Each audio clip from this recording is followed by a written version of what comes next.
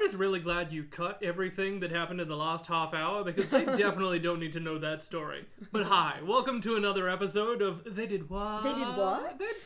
They did what? I say they did. I say they did what? We should really learn how to do it in another language. We really should, but at this point, we don't need to because of what we're talking about this week. And that is? When we're talking about the ships with no oomph. The very first time two ironclad ships ever had a duel against each other in world history. And we don't need another language, although we might. I don't say Jesus enough. Because we're talking about the Confederacy and the Union during the United States Civil War. So you're saying never in history, even when they first invented iron, did they think, let's clad a ship in it? Oh, they tried. Okay. They sank. They sank real quick. Like, you can clad specific parts of a ship in iron, and they'll float to an extent. If it's got sails, it's moving at 1/4 of a knot per day. Not per hour. Off we go, guys. Per day.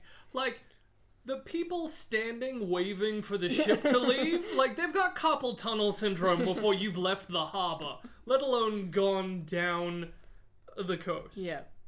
We'd also like to say a very big welcome to my wife, who is in the audience live with us today, in case you hear a third disembodied voice laughing at anything I say. Although it's me trying to be funny, the likelihood of that happening is very low. She's heard all my jokes a significant number of times at this point. We're not recording video. She just nodded vehemently. But she is smiling at him. I want to be clear here. Yes, this isn't Married with Children complaining about my wife. This is more the Addams Family pointing out how amazing my wife is while trying to fence someone on the table. But this is what I wanted to talk about for this episode. I wanted to talk about the duel, the very first duel between ironclads. Because it's that point in history where technology outstrips the military. Defense is better than attack. And no one thinks to double down on anything. We've got to go to 1862. And yes, I realize at this point, this is my third story where the year has ended in a 2. Oh, really? Oh. It has. Scottish heads that bite people to death after 862. Australians and Americans going to war with each other in Queensland, 1942. And for the third of the series, I've picked 1862. I promise I'll pick an odd or a different even number for the next one. And the Great Emu War was in 1932. Yeah, we didn't realize this was happening until I said this just now. But we are talking about the American Civil War. As Southerners would claim, the war for states' rights. As the rest of the world would call it, telling people in the South they need to pay for labor. Slavery's not okay. When the British have the high ground on a moral concept of colonization, you're in the wrong. Yeah. But this is during the war. We're talking about steam-powered ships. Paddle steamers, boiler rooms, people shoveling in coal like Jack and Rose are running past them. These are the ships we're talking about. There's no sails, nothing like that. These ships, when they're at sea, look like modern submarines that have gone up to get air and are about to go down again. That's how little impact they make on the horizon. Ooh. They're tiny, they're terrifying, and if you've seen the movie Sahara... I have not. That's okay. Go watch it. Amazing movie. Ridiculously strange conspiracy theory about Confederate gold in the Sahara Desert in an ironclad. What? But it'll give you an image of what an ironclad looks like. Yeah, this is the period of history we're talking about, where everything's a conspiracy theory. The Confederates are doing who knows what. The Union is crying over the fact that Sherman can't burn the South fast enough. And Abraham Lincoln is screaming about forscoring 20 years ago. it's an interesting time. There are two ships that we're going to talk about in essence, but the entire battle actually takes place between about 20 to 25 ships total. Now, I'm including ships that are smaller than average warships because we're talking about a blockade of a harbor here. Mm-hmm. The two ships we're going to continue speaking about. On the Union side is the USS Monitor. It is 100% made to be an ironclad. It's a wooden frame and has metal armor plating attached to the outside of it. Right. 9 inches thick. So, what every 19-year-old claims they are, but aren't. It's a significant amount of armor, and it's made really well, specifically for the ship it's on. On the Confederate side is the CSS Virginia. Confederate. Yeah, I instead got of that, Union. and then I just had a thought about Star Trek, and I was like, Yeah, it doesn't help. okay, Star Trek. Yeah. USS. It's the CSS Virginia. Mm-hmm. Except that that's not its original name. It's an actual Union vessel called the Merrimack that is captured by the Confederacy, stripped down to the keel, and rebuilt as an ironclad. Okay. The difference being, the Confederacy doesn't have enough money to make their own ironclad straight away. These are both prototype ships. Mm-hmm. They're probably not going to do well. It's in March. The Virginia is attempting to leave harbor in Virginia. So it's already awkwardly difficult to write records of the battle. Mm-hmm. We sailed down into the south to fight the Merrimack, also known as the Virginia. It was coming out of Virginia, but it was the Virginia. Yeah. The Merrimack, also known as the Virginia, leaving Virginia Harbor. It becomes very frustrating to have to read, write, or do anything about this story until the Virginia leaves harbor. They're steam-powered. They've got boilers inside them, so we're running the risk of explosions. Their hold is full of black gunpowder, and they're all running smoothbore cannons. So we're talking bags of gunpowder shoved down a hot metal tube, a canister, shell, or cannonball slammed on top of that, in a combustion engine ship, firing at each other. Well, I know where I don't want to be serving, and it's on one of these.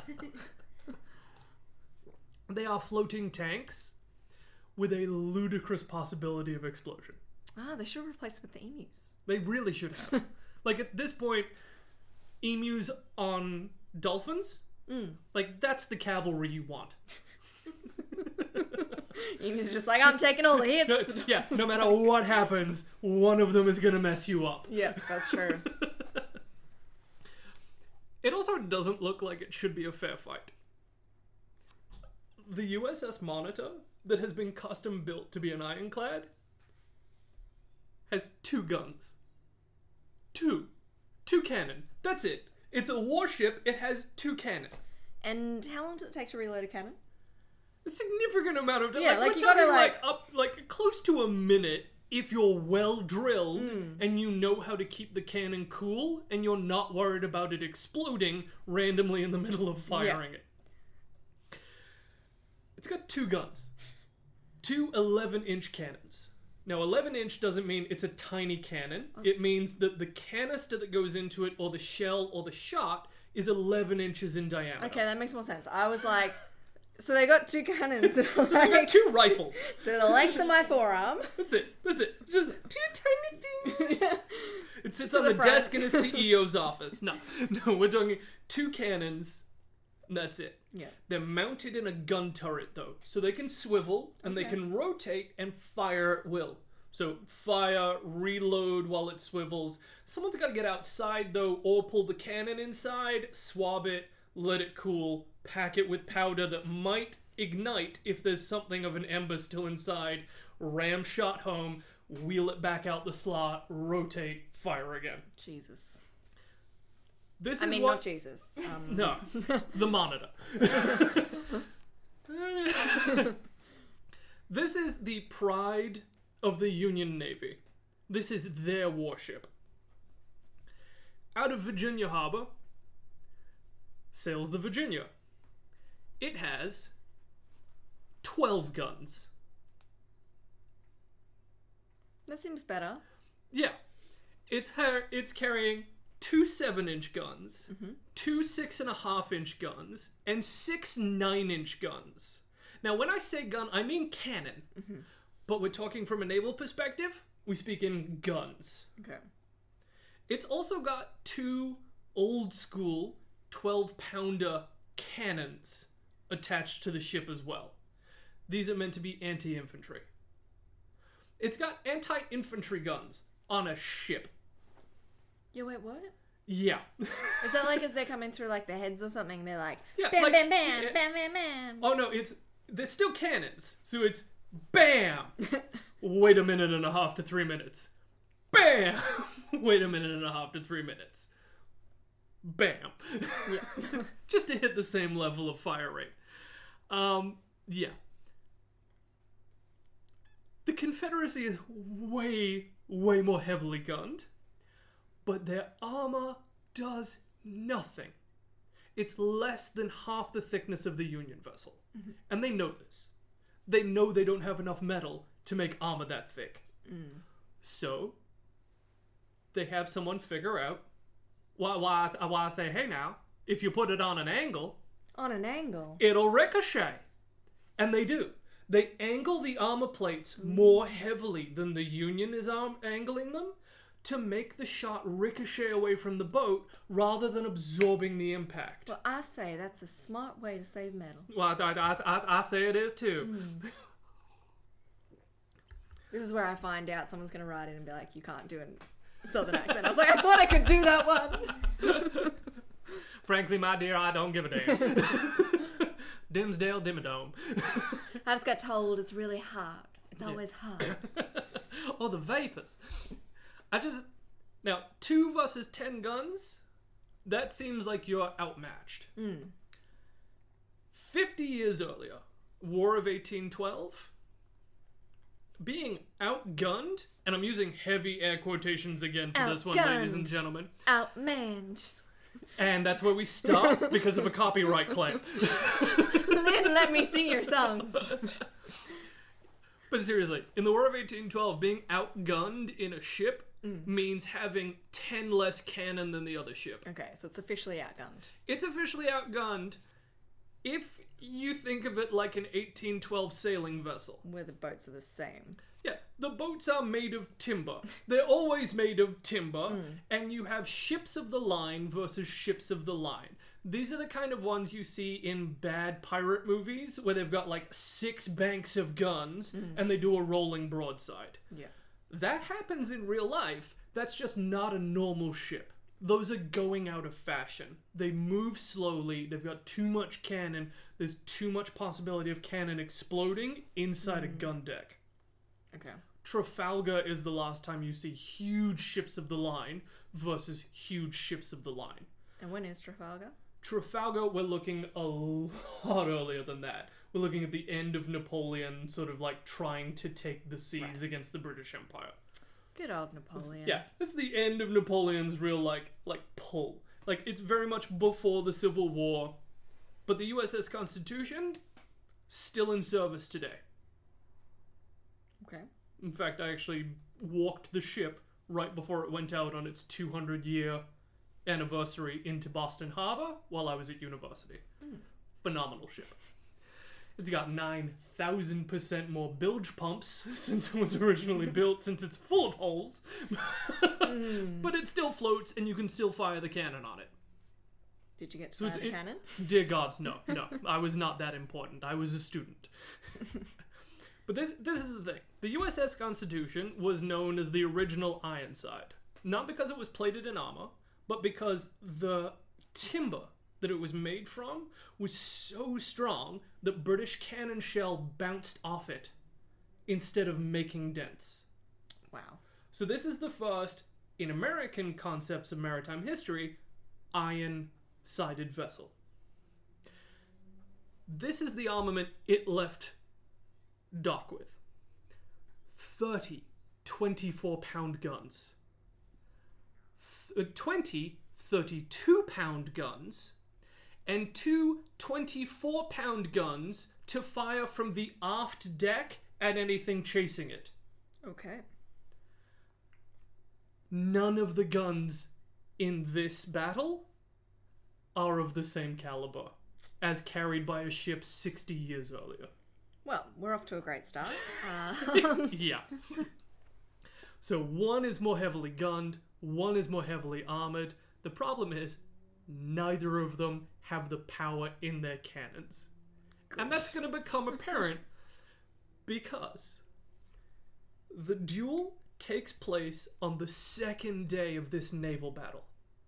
Mm-hmm. There's a fleet leaving the harbor in Virginia, and there's a Union fleet coming down to blockade them and keep them in. Day one, the Virginia comes out, sinks 2 Union vessels, and causes one to run aground.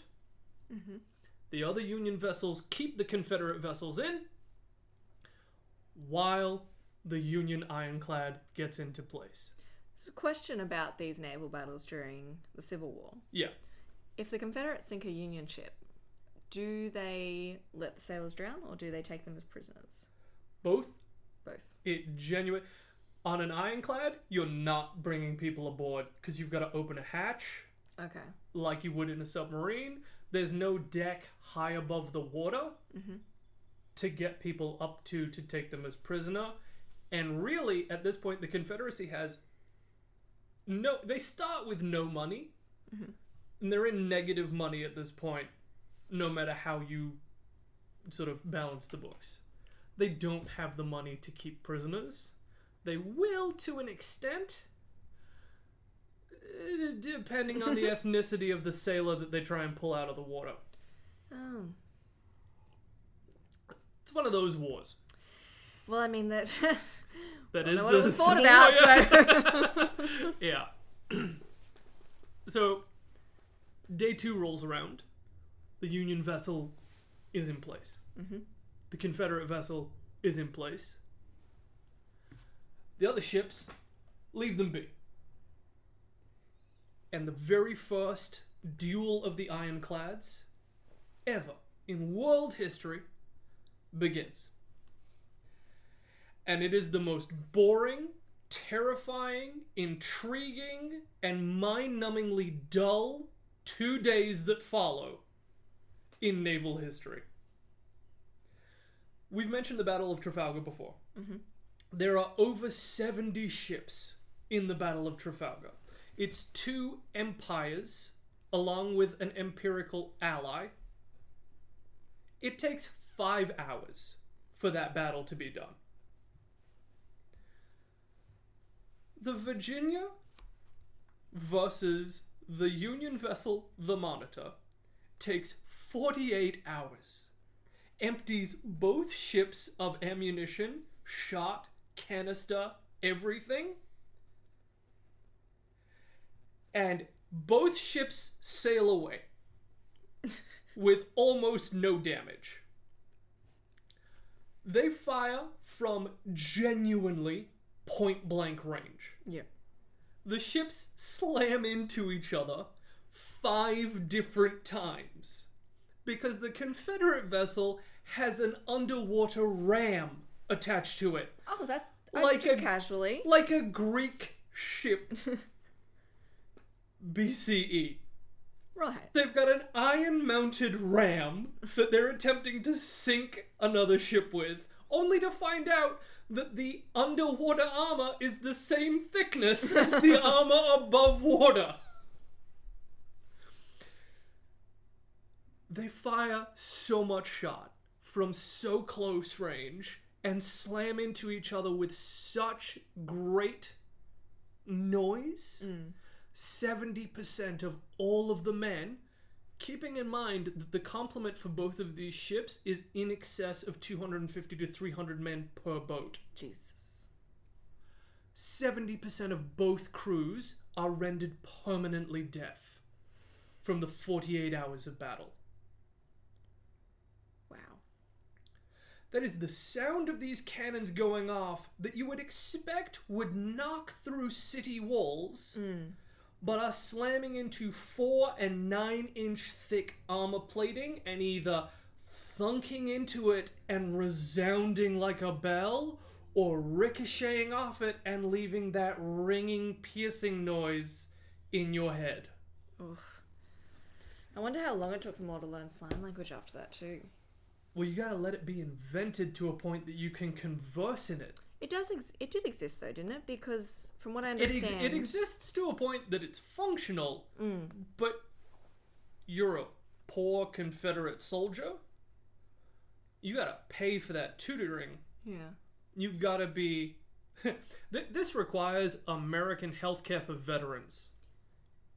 Doesn't that Post-Civil require War. American healthcare in general? Exactly. And it's set in the Civil War. Yeah. Things have gotten better since then, and we know what the situation, for those of you who pay any attention to America, their veteran care, and anything else, you understand why this is sarcasm heavy at this point. And not exactly being looked after well. We're still looking at a lot of like church missions looking after veterans at this point, and people trying to figure out how to bring veterans back into the world. You see a lot of them end up going west. It's why you see so many of them in cowboy and spaghetti westerns. Just, oh, that's that guy who lost his leg in the Civil War. This is so close to the modern era that Civil War generals on both sides served in World War I. Wouldn't that be weird? You're like serving with some guy you once fought against. It's real weird. It's a very messed up period in history that we put way too far back. Wonder if that tells us something about when the Greeks served together. Probably. You know what I mean? Like we could compare those two. Dioclesthenes. We were only killing each other 5 years ago. I burnt your farm. I burnt your farm. And now we fight the Persians. Yeah, no, it is one of those things that's very close to the modern era. And just because I want to point out how ridiculous the end of the battle was, one person is injured. One person. I don't know, I feel like I count everyone with the ear damage No, is injured. But this is what both militaries record. One person is injured in a way that requires them to go to hospital. Okay. What happens to him? It's the captain of the Virginia. He goes up to his gun turret to make sure his gunners are okay. Just as one of the final shots from the Union vessel hits the lip between the body armor and the turret armor of their ironclad. It buckles it in, slams the cannon off to one side, and causes injuries that forces the captain to call for the Virginia to return to Virginia waters and stay within harbor. Okay. The Virginia claims victory in that they staved off the Union invasion.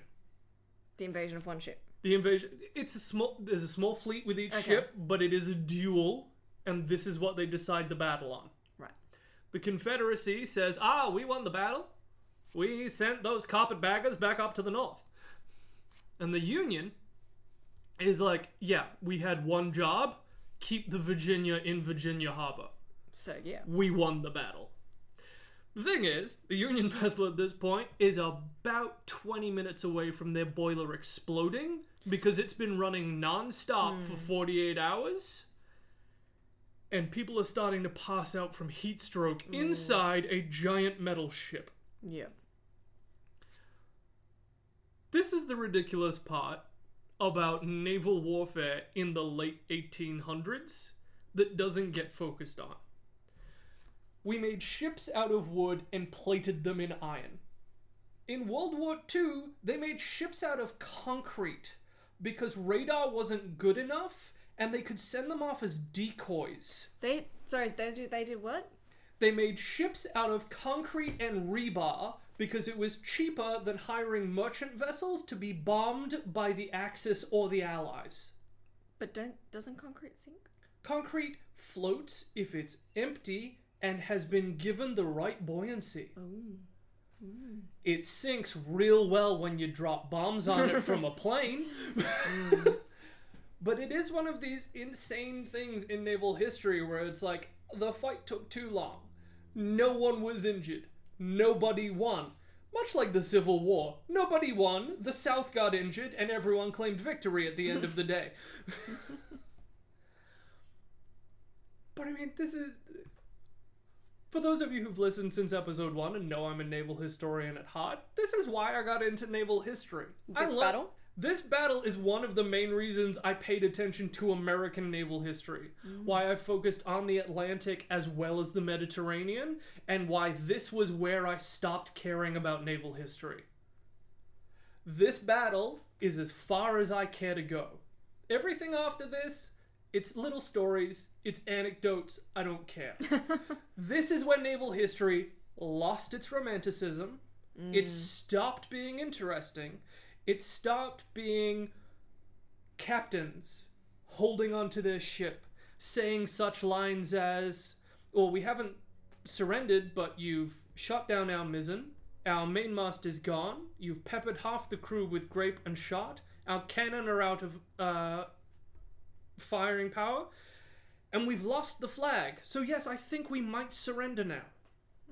Or, while standing on a sinking ship under a rolling broadside, yelling up at the captain of a ship larger than you, outgunning you, that you will eventually take, hold, and steal from him, I have not yet begun to fight. These are the romantic parts of naval history I love, and this is the end of romantic naval history. Everything after this is technology against technology. Right. It's not the sailors on board. It's not how well you can read the stars. It's not how well the canvas has been stitched by the wives at home that you sing about in your sea shanty as you pull down on the ropes. This is the end of romantic seafaring, but it's also the funniest end to romantic seafaring. That is fair. And as in the story, we all won, or we all lost. Yes. Yes, one of us is injured for life, and everyone thinks they won. Okay. All right, everyone. I think that's going to end this week's episode of They Did What? They did what? And I think next episode we might be looking at the use of mummy bodies. Oh, Which, I got so much time for the use of mummy bodies. It's horrifying, it's interesting, there may be some cannibalism. Yeah, there's cannibalism, you can do the locomotion. And there's going to be some heavy cocaine use as well. In the yes, story. not for children. In the story. Yes. Okay, so with that, guys, we bid you adieu. Yes, goodbye. We acknowledge the traditional custodians of country throughout Australia and their connections to land, sea and community. We pay our respect to their elders past and present and extend that respect to all Aboriginal and Torres Strait Islander peoples today.